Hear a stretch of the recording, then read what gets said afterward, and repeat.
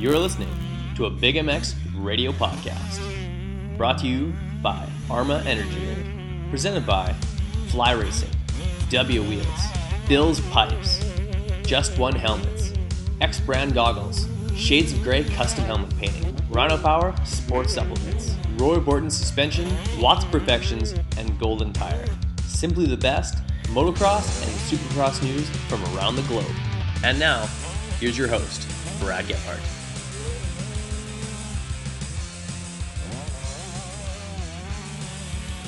Welcome to the Arma Energy Drink Big MX Radio Podcast Show, brought to you by Fly Racing, Bill's Pipes, Just One Helmets, and W Wheels. I am your host, as usual, Brad Gephardt. With me on the line, we've got former factory Suzuki rider. That's right, we've got Ben Riddle on the line. Ben, how's it going, brother? It's going pretty good. Doing a lot of traveling, getting ready to drive to Florida and do some training. Right on. You're training some young athletes, and let's jump straight into that. What's new and exciting in Ben Riddle's world? I understand you're doing some training with some young athletes.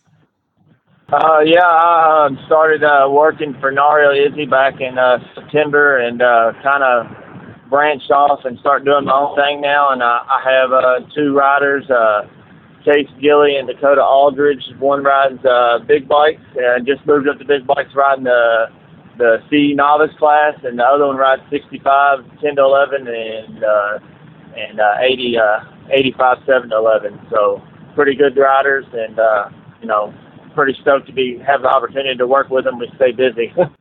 For sure. Aldridge, we're familiar with that last name. Any relation to Christopher, who's in the pro ranks right now? No, not in relation to Christopher, okay. But sure is his name's gonna be big eventually one day. Fair enough. We have two Aldridges ripping up the pro class. Hopefully he can stay on two wheels a little better than Chris does. Yeah. Right on. So you're born and raised in Kentucky. Is that still where you call home? Oh, yeah. I'm still, I still call Kentucky home, but I'm currently living in Georgia now, trying to towards down Albany, Georgia, which is like 45 minutes north of Cairo, where MTF and everything's at. So, yeah, I'm moved down here due to the fact that you can ride almost year-round, and the weather's a lot better. Yes, sir, especially much nicer than it is here. But we actually had a beautiful day up here in Canada. So I got to ask, quite a few years removed from your professional career, what made you want to come back and kind of give back to some of these young athletes, and what made you feel like you really had something to offer them? Well, technically, I stepped away from the sport, and then when I got back into it, I was riding a little bit, and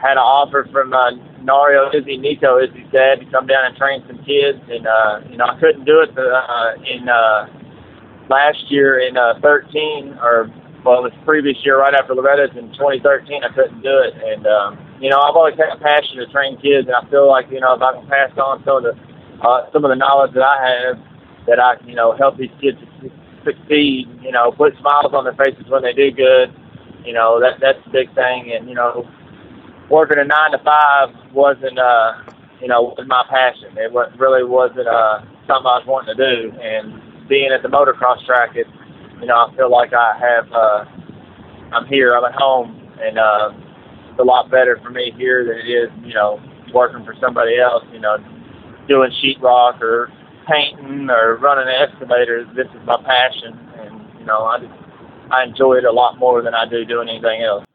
For sure. So how important was it for you to have done those 9 to 5 jobs to help you kind of appreciate the job that you have now, and really put your all into it, knowing that you don't want to have to go back to a 9 to 5 position? You'd rather be your own boss, and like you said, give back to these kids, because that aha moment that comes across their face when they really learn something is something special. Yeah, I just but working for somebody else and having to get up in the morning and do different jobs, like I said, I did some drywall painting, and then I got an excavator too back in Kentucky, and it's just like it's not as fun. This is fun. I love going to the track, and it makes me appreciate every day that I get to go out to the track with the kids and then, watch them ride and teach them, new technique and new stuff like that, and just makes it a better, better for me and, better for my wife and everything and my daughter. Excellent. So do you still throw a leg over the bike yourself? And if so, are you a 2-stroke guy or a 4-stroke guy? I'm a 4-stroke guy, and I definitely, I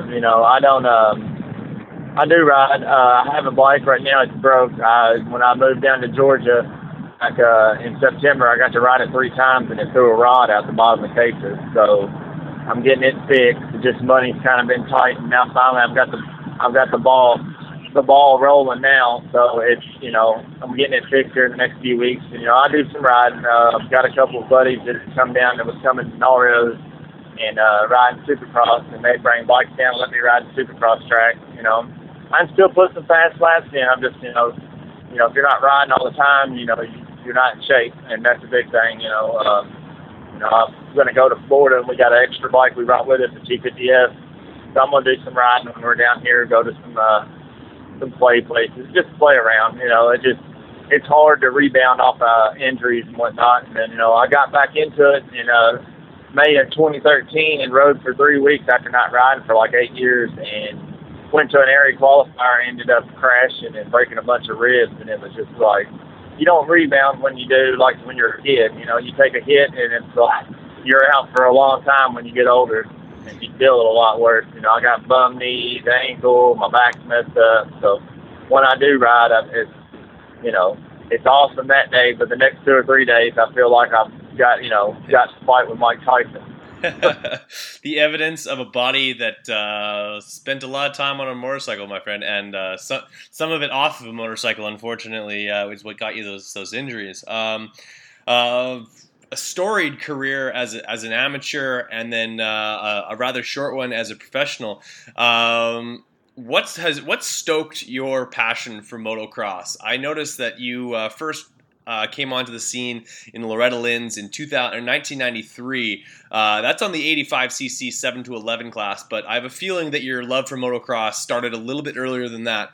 How did you get introduced to motocross, and how did this passion develop so quickly for you? We used to live by Fort Knox in Kentucky, and my dad, he rode dirt bikes, and started riding 3-wheelers and 4-wheelers when I was like 4 and 5. And my dad always rode a dirt bike. He used to race in the 70s. He used to race against Roger DeCoster, Heike Nicola, all them fast guys in the 70s. And he used to be pretty good. Made the front cover of Dirt Rider one time for pulling a hole shot at a pro national in Kentucky. Yes, sir. And he got me, I watched him ride all the time, and I was just like, I want a dirt bike. So my 7th birthday, he got me a bike. And very first thing I did when I hopped on it, took off down the driveway, and you know how 3-wheelers and 4-wheelers are, you can grab that front brake and you're all right. Well, I grabbed that front brake and went down in gravel and busted my knee all up and had to get like 18 stitches. So I actually wouldn't ride for a long time. My dad had to ride on the back of my bike, and it was a XR80. And he had to ride on the back of it with me and let me drive it around, and he would sit on the back and hold on. And then finally one day he finally put his feet down, and to be honest, I cried like a baby riding around, like, why'd you get off? But after that, after I started getting the hang of it and everything, it was on, and went to my first race, and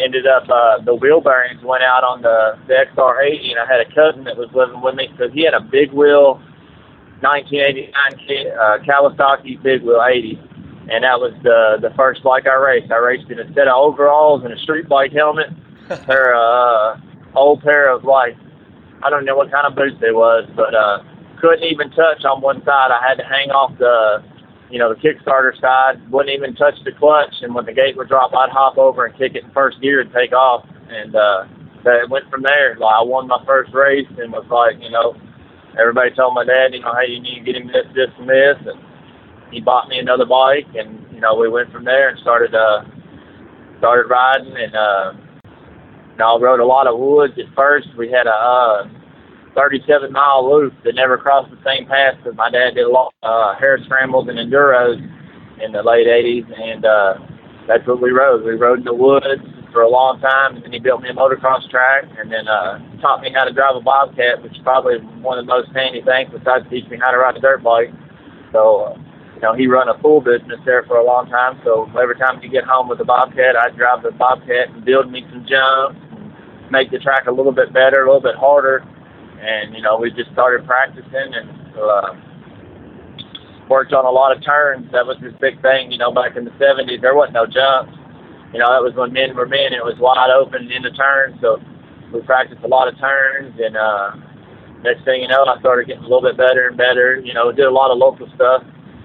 First year I went to Loretta's, I show the boys I train now, my plaque from Loretta's, the first year I went, I got 30th, and I tried to tell them, I was like, you got to start somewhere. You can't expect, go right out there and win every time. And, I started at 30th place and gradually got better over the years. But, my dad got me into it, and, he gave me the passion, and that's the best sport in the world. It's not just competition. You get to the track, it's families and friends, and it's like one big giant family. No matter how long you've been out of the sport, they still accept you back. It's the best sport. Like, I don't care, hands down, there's not another sport in the world that's like it. 100%, I totally agree with you. The 85cc 7 to 11 stock class, you were in that class 3 years in a row on Kawasaki's. First year you were 30th. You increased your next position by 20 points or 19 points, ending up 11th. And then the following year you ended up 4th behind the likes of Travis Pastrana, James Stewart, and Derek Fisher. Incredible performances and incredible leaps and bounds in terms of your gains. You said your dad was a huge teacher and really stressed those corners and stuff like that. How was he as a moto dad, and what type of things did he work on with you so that you in 3 years went from basically the back of the pack with consistent finishes outside the top 20 to then leading the pack and dicing it up with guys like James Stewart, who's still today fastest man on the planet? Well, we'd go out in the field, and he'd set up, if it wasn't some cones, he'd take 55-gallon drums, and we'd set them out in the field and practice turns, getting past this person from point A to point B and break down the track, laying off a jump, that's point A, and then into the turns, point B. And we practiced a lot of turns, turn drills all day long, learning how to use the clutch and the brakes and balance, and, a lot of motos. He was hard on me there for a long time, and but in the end it paid off. A lot of training. When I got on the big bikes, I used to get up in the morning before school and go for a 6-mile run, and then go to the gym, and then go to school, get out at lunch, and go ride. And he'd leave to go to work and leave 5 gallons of gas out, and it had to be run.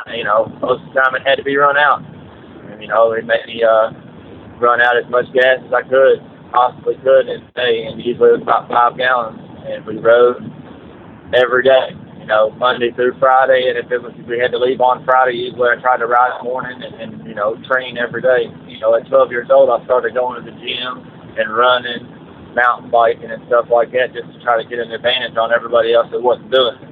And I think it kind of pushed my game up a lot and made it a lot better than, most of the average riders that was racing. And,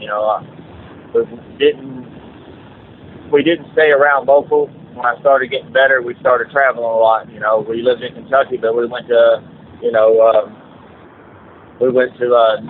Muddy Creek, of the Mega Series in Tennessee, and we run that series, and we went to Florida for the Winter Am. So we went where the competition was at, to get better.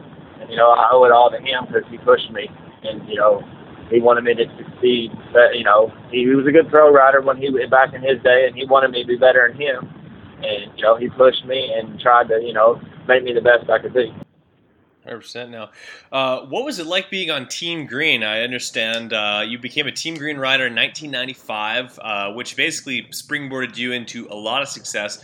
Going forward from there, no time that you went to Loretta Lynn's were you outside of the top 10 after that, and you were a Team Green guy right up until 2000, sharing the spotlight with guys like Shea Bentley and there would have been Josh Woods and even James Stewart. Did you have a lot of communication with those guys? Did you ride with them at all for like ride days and stuff like that? What kind of dynamic did that surround? And talk a little about going on to a 125 at the tender age of 13 years old. Yeah, well, with James, I literally, like when we used to go to out to the World Mini in Vegas and Mammoth Mountain, a lot of times his parents couldn't show up till later in the week, so my mom and dad would babysit him and Josh Hansen and let me see who else. Him, Josh Hansen, Lichtel every once in a while. I mean, I used to race against Woods and Jeff Gibson, and it was a lot of communication on the team. It was more of like like I said, like a big family. We did a lot of. At first, a lot of them guys used to beat me on mini bikes, and then when I got on, I jumped up to big bikes, a little bit sooner than everybody else. So when they got on the big bikes, I'd beat them pretty good, and but there was a lot of communication. My dad was friends with all their parents, and we hung out after. We were friends off the track, but not really sworn enemies on the track. But they were my competition, and I don't have friends at the track. On the track, no friends. But off the track, we used to hang out, and it was good. And then, like I said, we used to babysit James Stewart. I mean, when before his parents would show up to the races back in the day when he was on mini bikes, there's many times we, looked after him and Josh Hansen, and we used to hang out with the Millsaps and stuff too. But Andrew Short, a lot of them.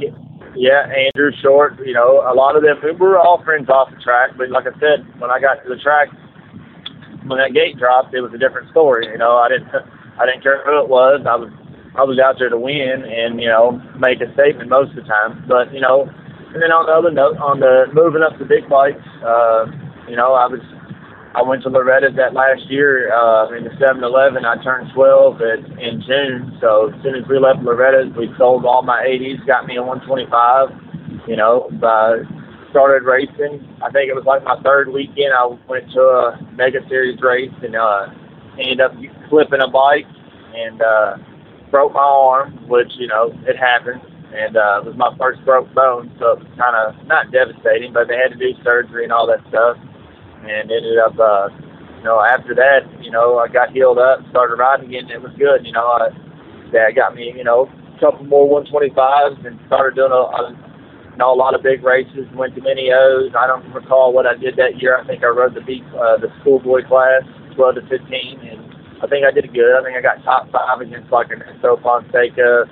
I think Pastrana moved up the year to big bikes too, but I was up there and good results, and tried to race, get where the competition was at. And then it was hard at first being the youngest kid in a lot of them classes, but the following year I went to Loretta's. I rode Super Mini. I didn't ride a Super Mini all year except for the area qualifier, the regional, and Loretta's, and I was so big on it. I ended up getting like 7th, and then I think I got 8th in the schoolboy class. There was like Ernesto Fonseca and you know your stuff, man. Yeah, I remember some of it. Nick Way, all the concussions. Yeah, Fonseca, and I think that's pretty much the only guys I recognize from the top 10, other than yourself. You edged out Paul Carpenter, though. Yeah, it was a good. That year was good, and then the following year, I think I went. I started doing a lot better. I went on a lot of races on the big bike. I think I got me at 13, I think when I turned 13, right before Loretta's, my dad bought me a 252 stroke and started riding it a whole bunch. I was already a big kid as it was. I was 6'2" at 13 years old. So, and I went to Loretta's the following year, and I think I got 2nd and 3rd. I won a moto that year. It was Billy Payne and Pastrana, the only 2 that beat me that year.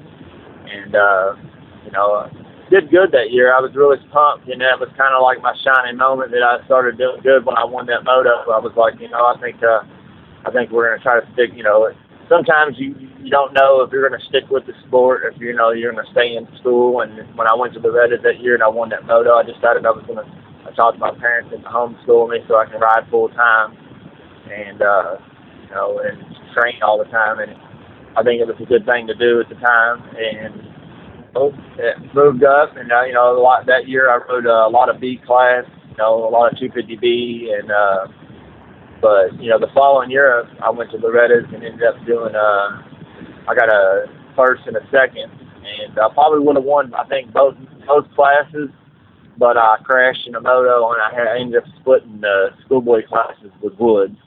He ended up winning the other class, and I won the other one. But I think I should, I recall that I went down in one moto and I had a bad finish, and it put me out by like 1 point from winning. So a bad finish being fifth. Yeah. Fair enough. But it is what it is. I mean, it happened. I mean, but I was, that was my first championship in '98, and I was, that was for my dad. That's what we worked so many years for, going to Loretta's every year from '93 up, and when I won it, and after 5 years, that was probably the best feeling. I've never seen my dad cry, and he was teary-eyed, and when I grabbed that number one plate and raised it in the air, it was a surreal moment for both of us, our family, because my family sacrificed so much for me, my mom and my dad, and we wasn't nowhere close to being wealthy or rich. We're low. I grew up lower class. Scraping by to get to the races on the weekends. My mom and dad never had new shoes. I'm literally never had new shoes, new clothes, none of that stuff. We worked. Dad worked hard all week long so we'd go to the races on the weekend. My mom, it was a full-time job for her to take care of me when my dad was at work, and she come to the races and take care of me and my brother. He raced there for a long time, and it was hard. It's hard on them, but it paid off there when I won that first championship. It was really a real surreal thing. So 1998, you win your first championship in the 125 modified. And you ride the stock class. So you've got a stable full of bikes. Who's working on these bikes? Is your dad spinning all the wrenches? And at one point, did you kind of start to work on your own kind of stuff, or did you have a practice bike mechanic, or even a race mechanic? Well, no, we didn't have. At '98, we had pretty much it was just my dad. My dad did all my mechanic work, took care of everything. I helped him a little bit on the bikes and whatnot when I could, but he wrenched on everything. He's probably, one of the best mechanics I've ever seen wrench on bikes, do stuff with bikes, and that, I've never, people would just laugh at you when you tell them what, he's done with beer can making reeds out of a beer can because nobody had reeds for a 65 one time at a race, or knocked a hole in cases and took a beer can and JB Weld and fixed the cases so I could race the weekend. There's stuff like that people these days would just call it a day. Not my dad, I've seen him do, but he was, a superb mechanic. He could hold his own with any of the factory mechanics this day, and, he did a lot for me, and, a lot of late nights working on the bikes and keeping them up to par and whatnot, and then, but like '98 and whatnot, it was that was kind of when I won a championship, it kind of broke the mold of everybody, of sponsors and everything. And when I went to Loretta's in the first year, that year I got fourth, I didn't have a sponsor, not one sponsor. I didn't have no stickers on my bike, old gear. The next year, I got a sponsor from Thor.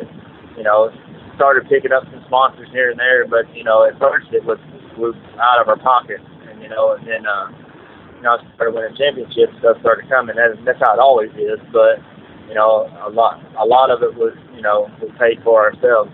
Old bikes and, old gear. But it all makes it worth the while when you go out there and do good. 100%. That's when you cross the finish line in the front. That's one of the best feelings as a motocross racer that you can have. Your last 6 championships at Loretta Lynn's, you won all but one of them. Of course, that one to Josh Woods, but extremely dominant. I got to imagine when those wins started to pile up, the phone calls started to pour in with different offers and stuff like that. First of all, like how did you receive news like that? Like, were you really excited? Were you shy about it? Were you a little bit weary? As such a dominant rider at a young age, how hard is it to stay grounded when you're just every time you line up, you're going to be at the front of the pack? Well, at the time being a dominant rider, I mean, I didn't say I expected to be up front, but I knew I should be up front all the time. And then, when I started doing good and people started calling, sponsors would approach me at the track, hey, why don't you wear our gear? Or, and then, I'd send me a contract, and I'd take, and usually if somebody sent me something and I was wearing one set of gear or something, I was loyal. I try to stay really loyal to the companies that, that first started sponsoring, like Thor.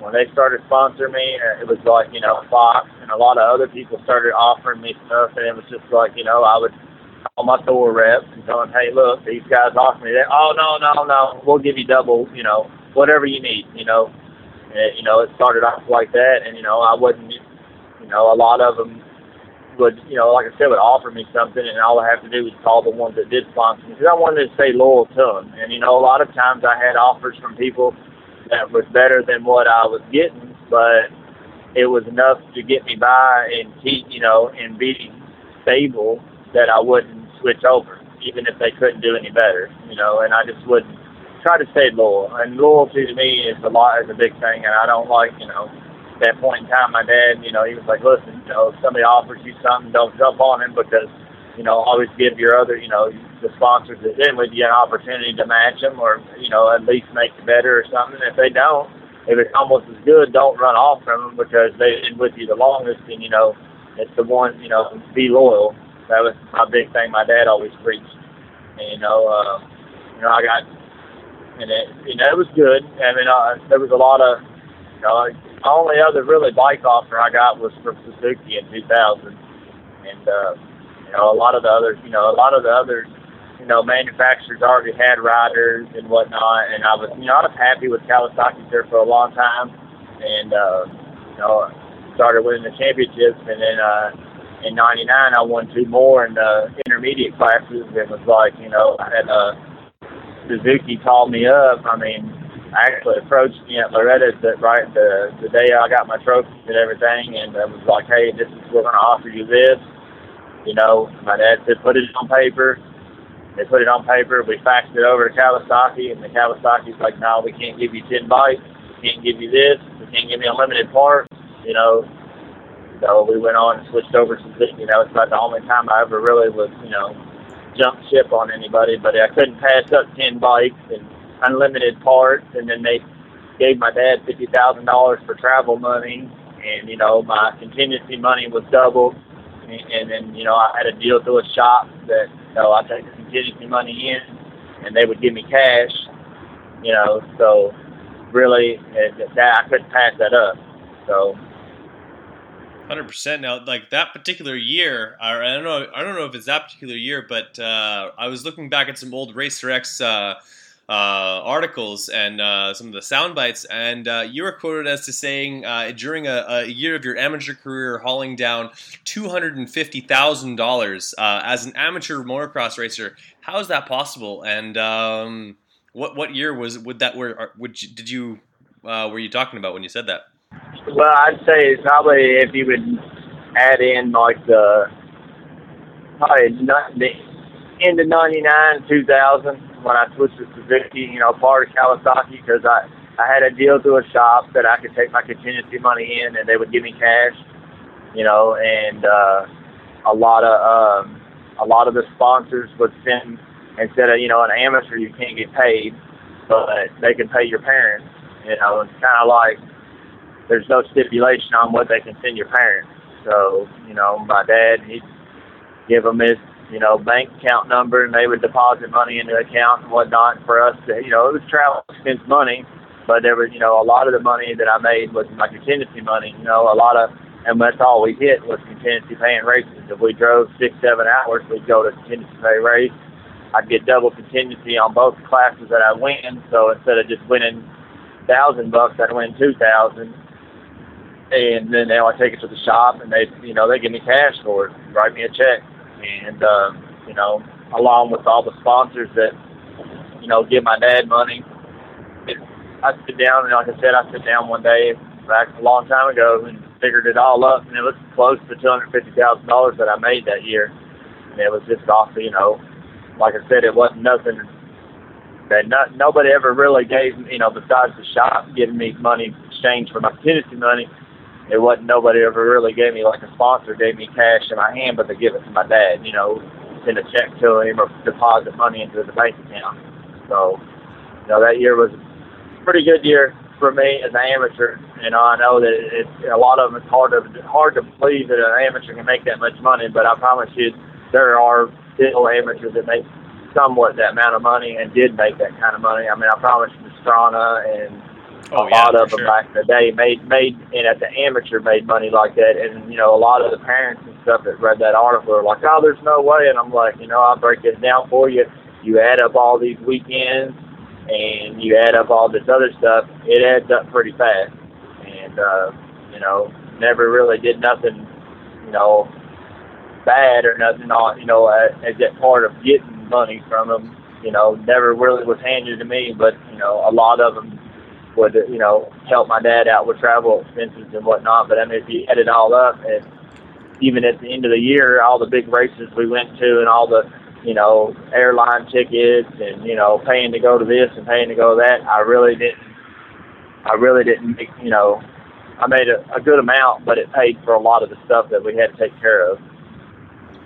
Totally. So, and like that's not crazy for me to imagine, because I know even a guy like Tony Alessi didn't really have a job throughout the balance of Mike's amateur career. His job was to make sure his kid was going fast on a dirt bike, and made sure that happened. When Suzuki approached you, and then you were basically kind of like, did they kind of do the show you around the race shop in California, and all of your your race bikes and your practice bikes were on point? And how far were those 250 and 125s from the bike that you eventually raced for them the year after in the pro ranks?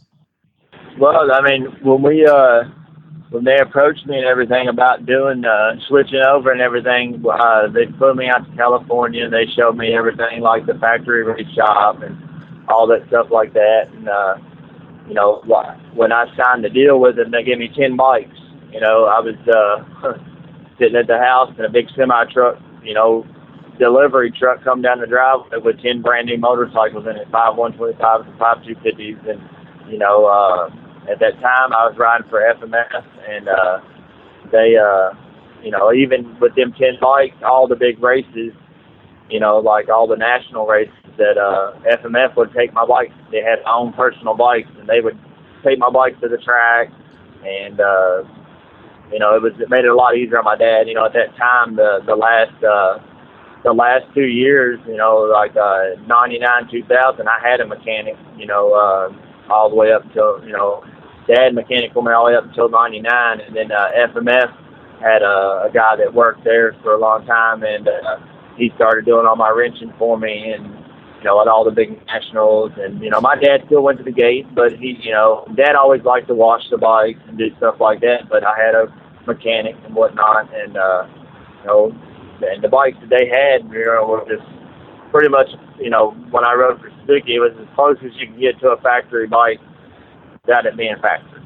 And it was surreal. When I started, switched over to Suzuki, they, said they took me down there. I met Roger DeCoster. I met all the factory riders, and got to see everything, see behind the scenes. They flew to me some Supercrosses and some outdoor nationals to watch, and get an idea of how that life was, and try to get me acclimated to being there, and set me up. I got to sign some autographs and stuff, and do a lot of stuff like that makes you understand that you're getting ready to be in the big leagues instead of the small stuff.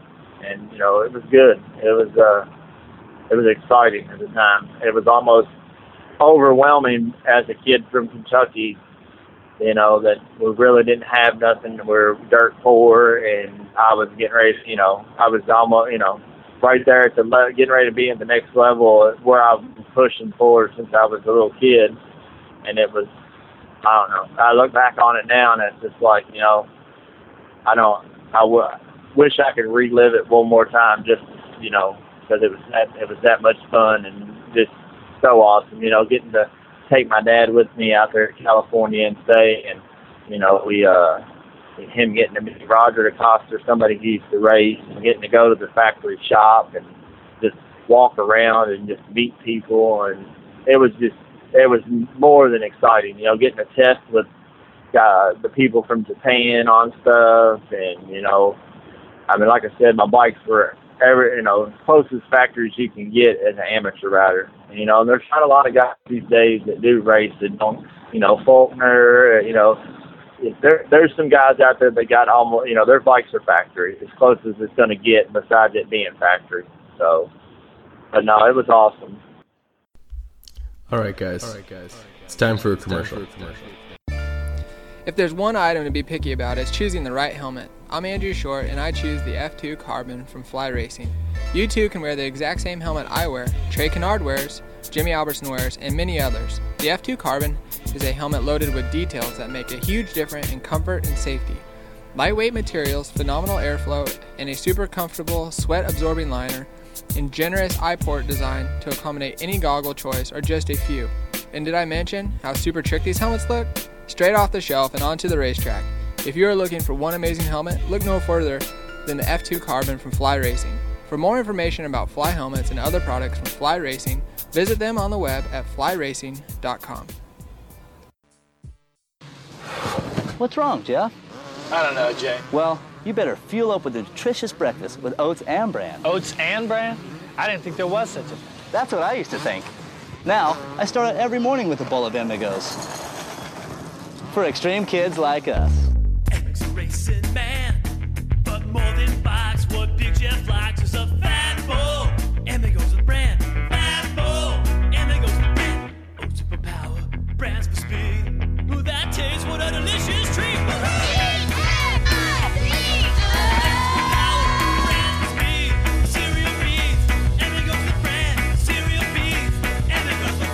Cereal B's Amigos. That's what I call fueling for the big ride. Hey kids, start out every morning with a fat bowl. So, what do you think of Rich Taylor? Lighter than air and stronger than steel. So what that means is can move much faster. 2014 X-Brand Goggles is back and better than ever. From the Scatter X, Volcano, and Phantom Goggle, X-Brand has the product to make you stand out on race day. The quality of X-Brand products is second to none. Great lenses, incredible frame, and a strap that doesn't wear out. Great tear-offs, zip-off systems, nose guard, and more.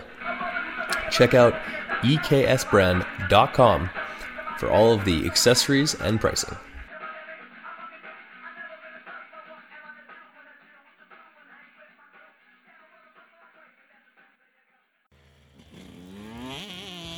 WUSA is your one-stop shop for quality wheel sets in America. All of the best components built for the toughest conditions. Hit up WUSA.com, that's DUBYAUSA.com right now, and check out the custom wheel builder selection. Pick your rims, pick your hubs, pick your spokes, even pick your nipples, and see what it's going to look like on your bike.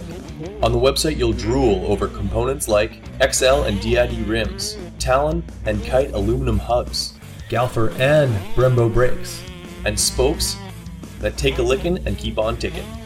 The same wheels that you buy are built by the same guys who are building wheels for Ryan Dungey, Jeremy Martin, Chad Reed, and the entire Geico Honda team. And I kid you not, they are not told whose wheels are whose, they just build amazing product. And I want you guys in a set of W wheels. So do what I did and head to WYAUSA.com today. WUSA, all things wheels.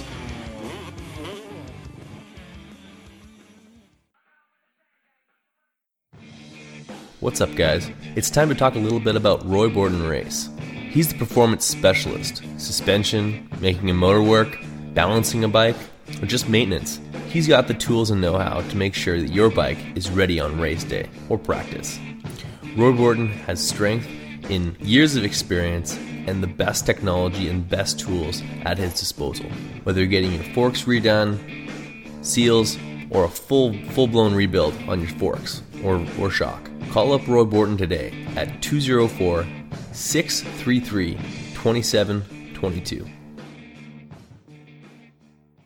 how cool was it to like the feeling of being able to like bring your dad along and see like just about every weekend as he sees you being so successful and enjoying all of these perks and the going to the nationals and stuff, and kind of look at him to say like, this is what you afforded me. This is all of your hard work paying off, Dad. Like, I know for myself, when I was a competitive freestyle skier, and when I go skiing with my dad and he sees the things I can do on skis, he kind of shakes his head, and I just tell him like, you let me do this. I wouldn't be able to do this without you. And that's a really cool bond. Oh yeah, I mean, everything that he helped me get to, saying I owe everything to him. He pushed me, and when I took, when we made it, and I, moved over to Suzuki, even at Kawasaki, they used to take me, they used to bring me out to California, and I would go see the factory and, go to the factory part of it, and then FMF used to let me stay at their house out there with all the mechanics, and it was good. I take him with me, and he gets to, it was living the life. You know what I mean? Yeah, totally. And it was good.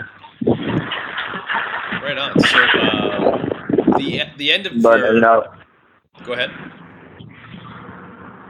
But yeah, I mean, taking him with me and everything, it was awesome for him, because it was like, the last couple of years, he at all the big races, he really didn't have to do a lot. It was more along the lines of him just sitting back watching me go out there and kill it.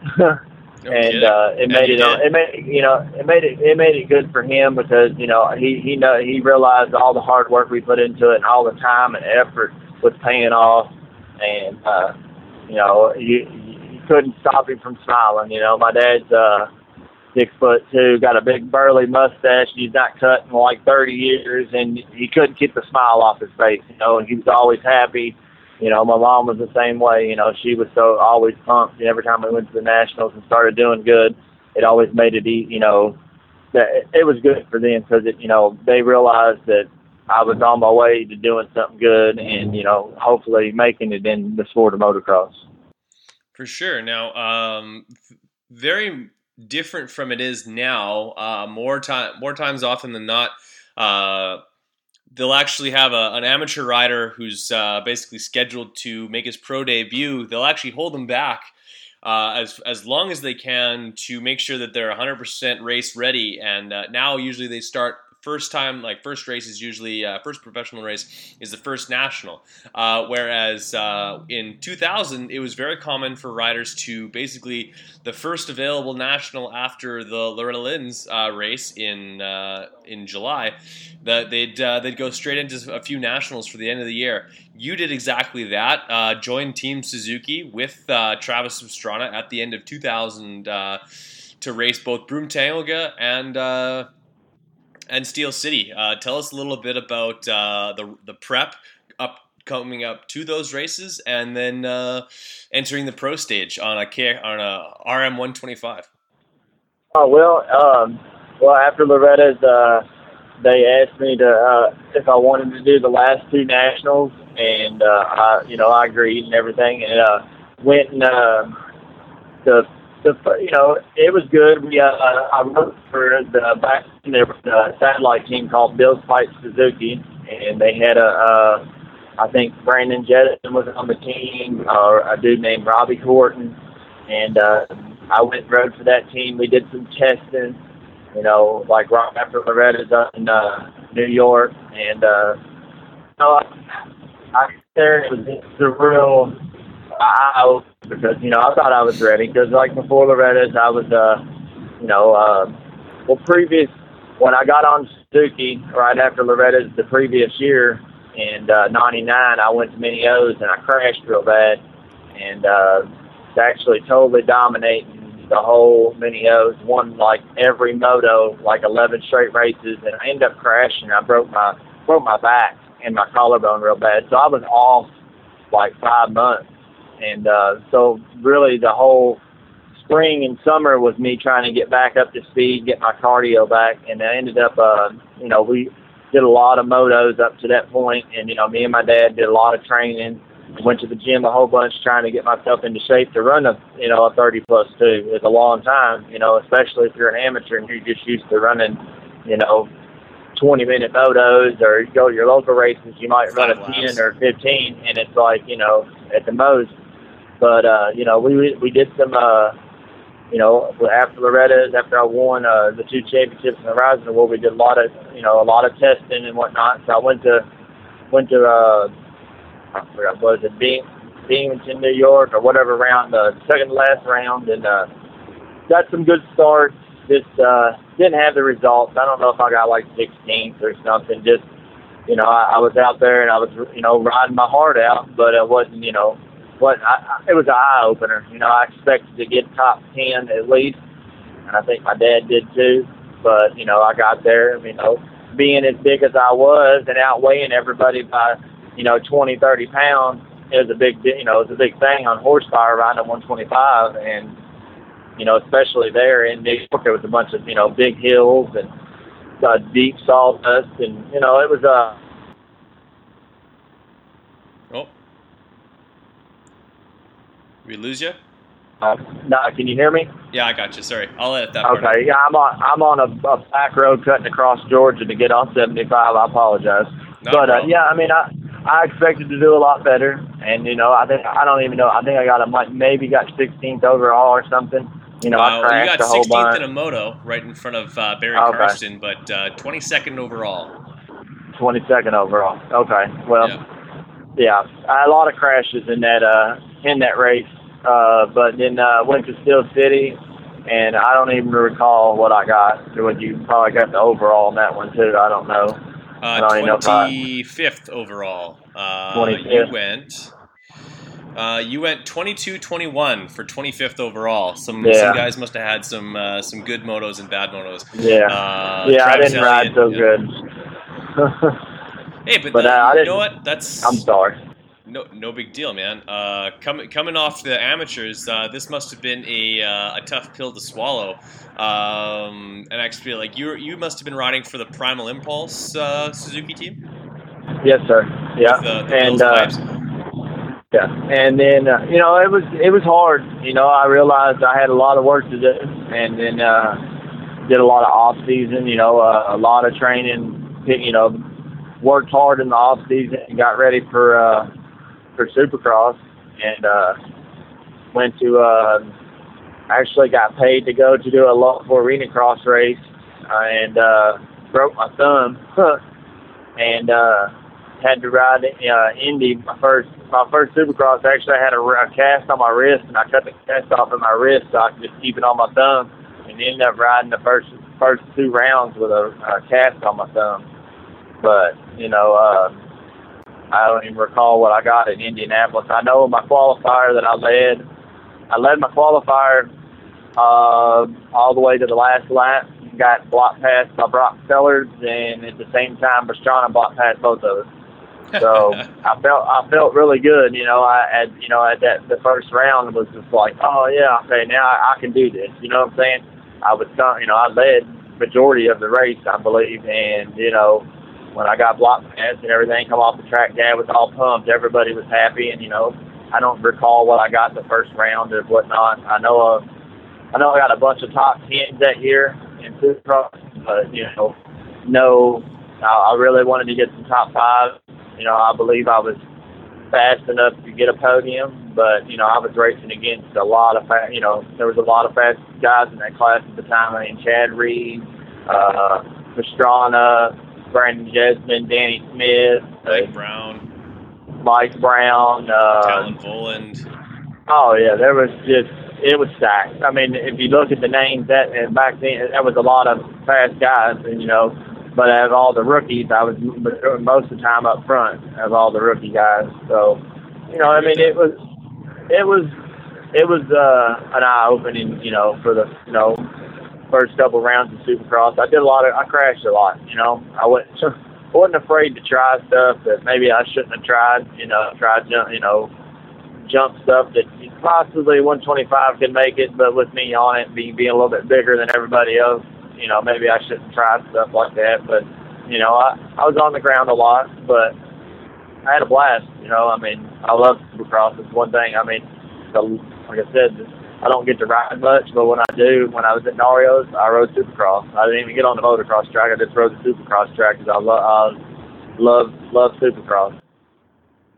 Is it kind of like, is it very similar to riding a bike that once you get back on the Supercross track, you can time all the triples and the rhythm sections? Like, it might not have your speed of old, but you can still make it around the track pretty good? Oh, yeah. I mean, other than just being, you know, if you're not riding a long time, I mean, you get a little rusty. I mean, it kind of is a little off here and there, but I mean, after you put some laps in and start getting comfortable on the bike and whatnot, it starts coming back. I mean, it's all about your confidence, too. I mean, if you know you can do it, you can do it. And, you know, I've had some guys come down and ride, and some of them, you know, one other kid, Dylan Rouse, got a podium in the lights arena cross. Another guy, Justin Ashburn, he rides Supercross, and, you know, I'm faster than them guys for 2 laps, but after them 2 laps, I can't breathe. But, you know, I'm just, you know, out of shape. I mean, if you don't ride, you just got to train your body to breathe over the jumps and breathe instead of hold your breath and, you know, hope that, you know, you don't pass out. But, you know, it is just like riding a bicycle. Once you know, you know, once you get to a certain speed, and you can get back there if you're in shape. And, you know, it's just riding that same speed consistently and safely for, you know, the 15 laps or the 20 laps, you know, of a Supercross. For sure. Now, Suzuki for your entire professional career in motocross, but a rather short one. You exit July 22nd or 21st, 2002, Unadilla. What forced you away from the professional ranks, man? Obviously, I was quite young at this time. I wasn't following probably as closely as I should have, but much to the mystery of where Ben Riddle went. Well, really, I just got burnt out. If you're used to winning all the time when you're amateur, and, you know, I put in all the hard work, and I trained and I rode all the time, and I just kept getting hurt. That was another thing. It was like I broke my leg at Washougal, didn't even go down, got T-boned by Michael Brandis. I was running good. The first moto, I didn't have a real good moto. The second moto, I was running up front, top 10, and got T-boned. And he run into my leg and broke my leg. Didn't even crash or nothing. And ended up having surgery. They put a cast on it, and when they took the cast off after 6 weeks, all my tendons and everything didn't grow back right. So my foot was popped sideways. So they had to re-break my leg and go in there and put plates and screws in it. And, you know, my big thing was when I switched to Suzuki, you know, my contract was I ride 125s for 1 year, and then I moved to 250s. But my dad was pushing for me to go straight to big bikes, the 250 class, because I was so big, and I rode the 250 so much better than I rode the 125, and I really wanted to ride, you know. I thought I would have been better. I think my career wouldn't have ended as soon if I would have moved to big bikes. Even though the competition was harder, I think I would have had a better chance of doing better. And, you know, they wouldn't come off of me not, you know, jumping straight to big bikes. You know, a lot of teams don't do that. They want you to baby steps and ride the light class and then move up. But, you know, at that time, I really was pushing to try to get on the big bike and ride it instead, but they wouldn't. And, you know, it hurt me as horsepower-wise, but I was, you know, I trained hard. I'm 6'4", 185 pounds, and I looked sick because I was trying to cut weight and keep my weight down, but it was so hard, you know, not being able to. I mean, I was eating healthy and trying to train hard, but it was just trying to keep my weight down was killing me, and, you know, ended up breaking my leg, and they moved me to. I finally, you know, I switched over to Moto World, and I started riding 250, and you know, I went out and I made all my mains. I think I made all the mains. You know, I wasn't in shape. I had to ride myself back in shape because I couldn't do nothing because of my leg. So I rode myself back into shape, started doing better, and I made all my mains. I don't think I ever got any better than like a 15th or something. But I went to Vegas and was in the qualifier, and it was like Carmichael, Stefan Ricciardo, and Pastrana were in front of me, and it was the second to last lap, and there was it's like a double-double into a turn. You could triple single. I come up short, and I caught a handlebar. I went over the bars and caught a handlebar in the gut, and it lacerated my liver. And I spent a week and a half in the hospital in Vegas actually on a waiting list because they wasn't sure if my liver was going to heal itself. And I couldn't do nothing for like 6 weeks, so I was off pretty much all from May until July. And I went and tried to ride broom, and I was over it. I mean, I was just tired of getting hurt. Went up there and crashed up there in practice, and was just, I wasn't feeling it. Then I went home and getting ready to go do Steel City and crashed at my house practicing and got a concussion and broke some ribs. And I tried to ride Steel City practice and told the team manager I was done. I was like, hey, I'm over it, and I'm going home.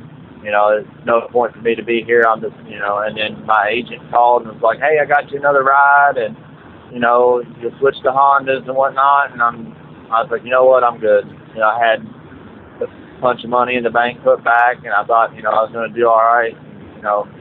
Just was burnt out on it. And, probably the biggest mistake of my life, if I just would have stuck with it, I think I'd be, I used to beat Andrew Short every weekend. Not a problem. I mean, there's a lot of them guys I used to beat all the time, Tedesco and all them guys, and it's just, they stuck with it even though they had some bad results and whatnot, and, stuck with it for a few years, and look where they're, the Tedesco's retired, Short's still out there doing good, and if I just would have stuck with it, I think I could be retired now or still racing, but I just was burnt out and just didn't want to, felt like I was going to try something different, and, missed a lot of small stuff when I was, a teenager. I didn't have a life. All I did was ride motocross, and I just, I tried to be a kid, and, probably one of the biggest mistakes of my life, but, I can't take it back now, and, got to move forward, and that's why, I don't know. I just wish got burned out pretty much. I mean, basically, I was just over it. Yeah, well, for sure. It's like a two years of like injuries, mixed results, and frustration turned you away from the sport. And I can't think that most people would have kind of done the same, like, especially if you got some money in the bank. You look back on it now and maybe you've done things different, but like you said, you can't change that. And having been so dominant coming out of amateurs, and we've seen it before with riders that they just don't have that immediate success. It's a huge hit, and it's tough to come back from. Now, when you work with kids, how do you use the things that you've learned from motocross to pass on to them and stress of the hard work and just to stay dedicated, to not you seem like you have some regrets about how your career ended up going. How do you save them from that, or how do you help them change those types of things? Well, I really just try to keep it fun. I try to talk to their parents. My dad was hard on me. If I didn't do good, there's times with some screaming and yelling and whatnot. But I just try to make it where they realize that it's fun. When it's not fun no more, you're not, it's not worth it when it's not fun no more. And you got to keep it where it's always fun and you're always learning something. And, that you don't let it get to a point that it's not fun. And when you start, you got to try to not let the bad override the good, because if you're decent in this sport, you can do something that you're naturally talented at, and you can make money at doing it and enjoy doing it, then that's the best thing you got going. But if you're not having fun doing it no more, and it's not, you don't have the passion for it no more, then it just takes all the drive out of you.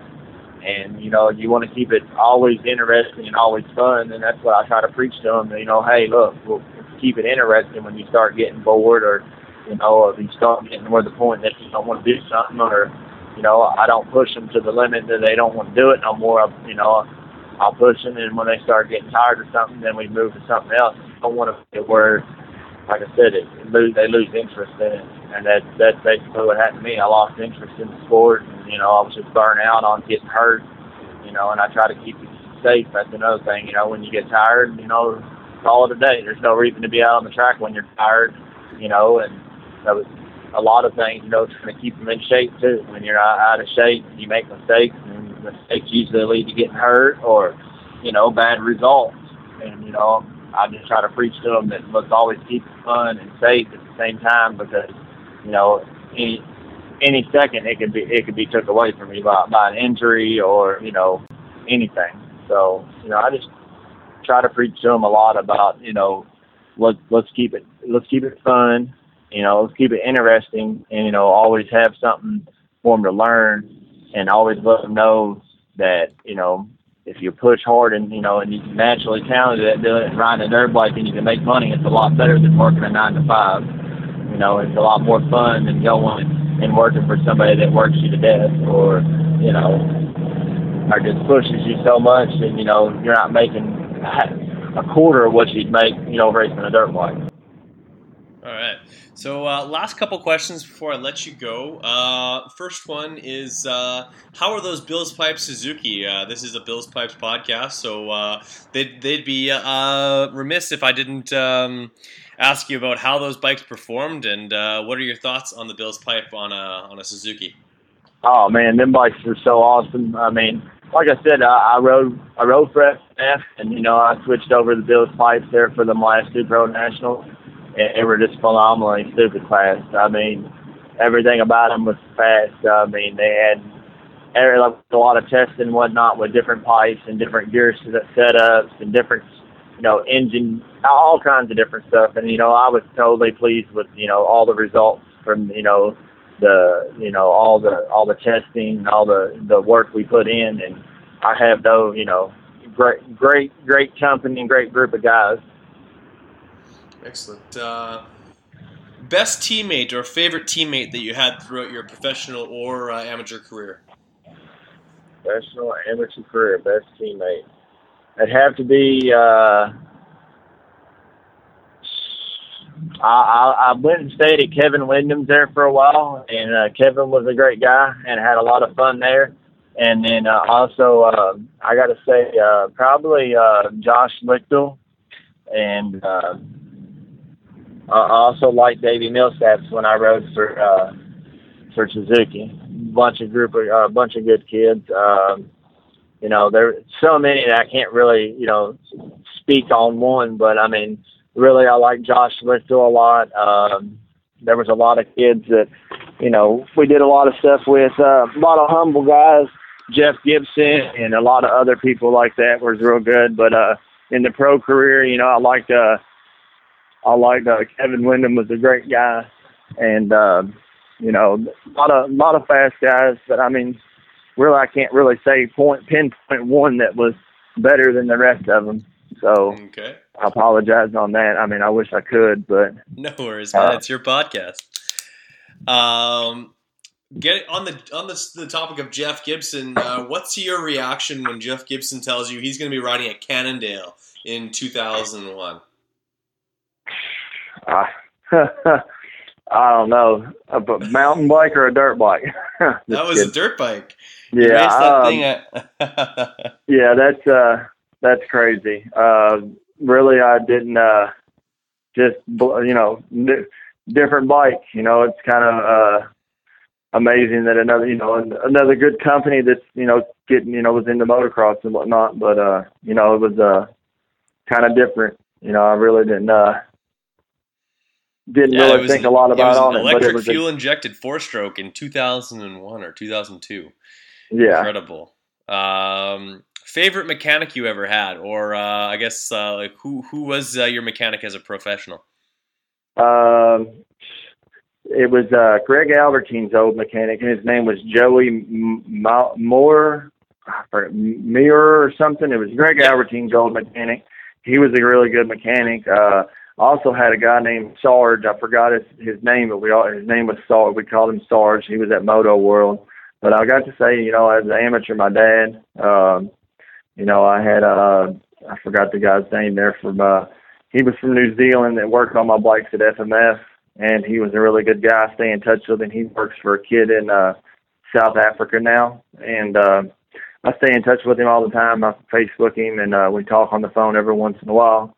And he was a really good mechanic of mine. Good guy. You know, I've had a few, but you know, a lot. But you know, really, my dad, you know, was probably my favorite of all of them, because I knew that I didn't have to worry about nothing being loose or nothing falling off or, you know, anything like that. But you know, the guy from FMF, I wish I could remember his name. It's a shame that I can't remember it, but as soon as I get off the phone with you, I'd remember. But yeah, he was a really good mechanic, really good guy from New Zealand. Come over there with Hilton Beatty and all them guys when they come over to work for Donnie Elmler for FMS, and really good guy.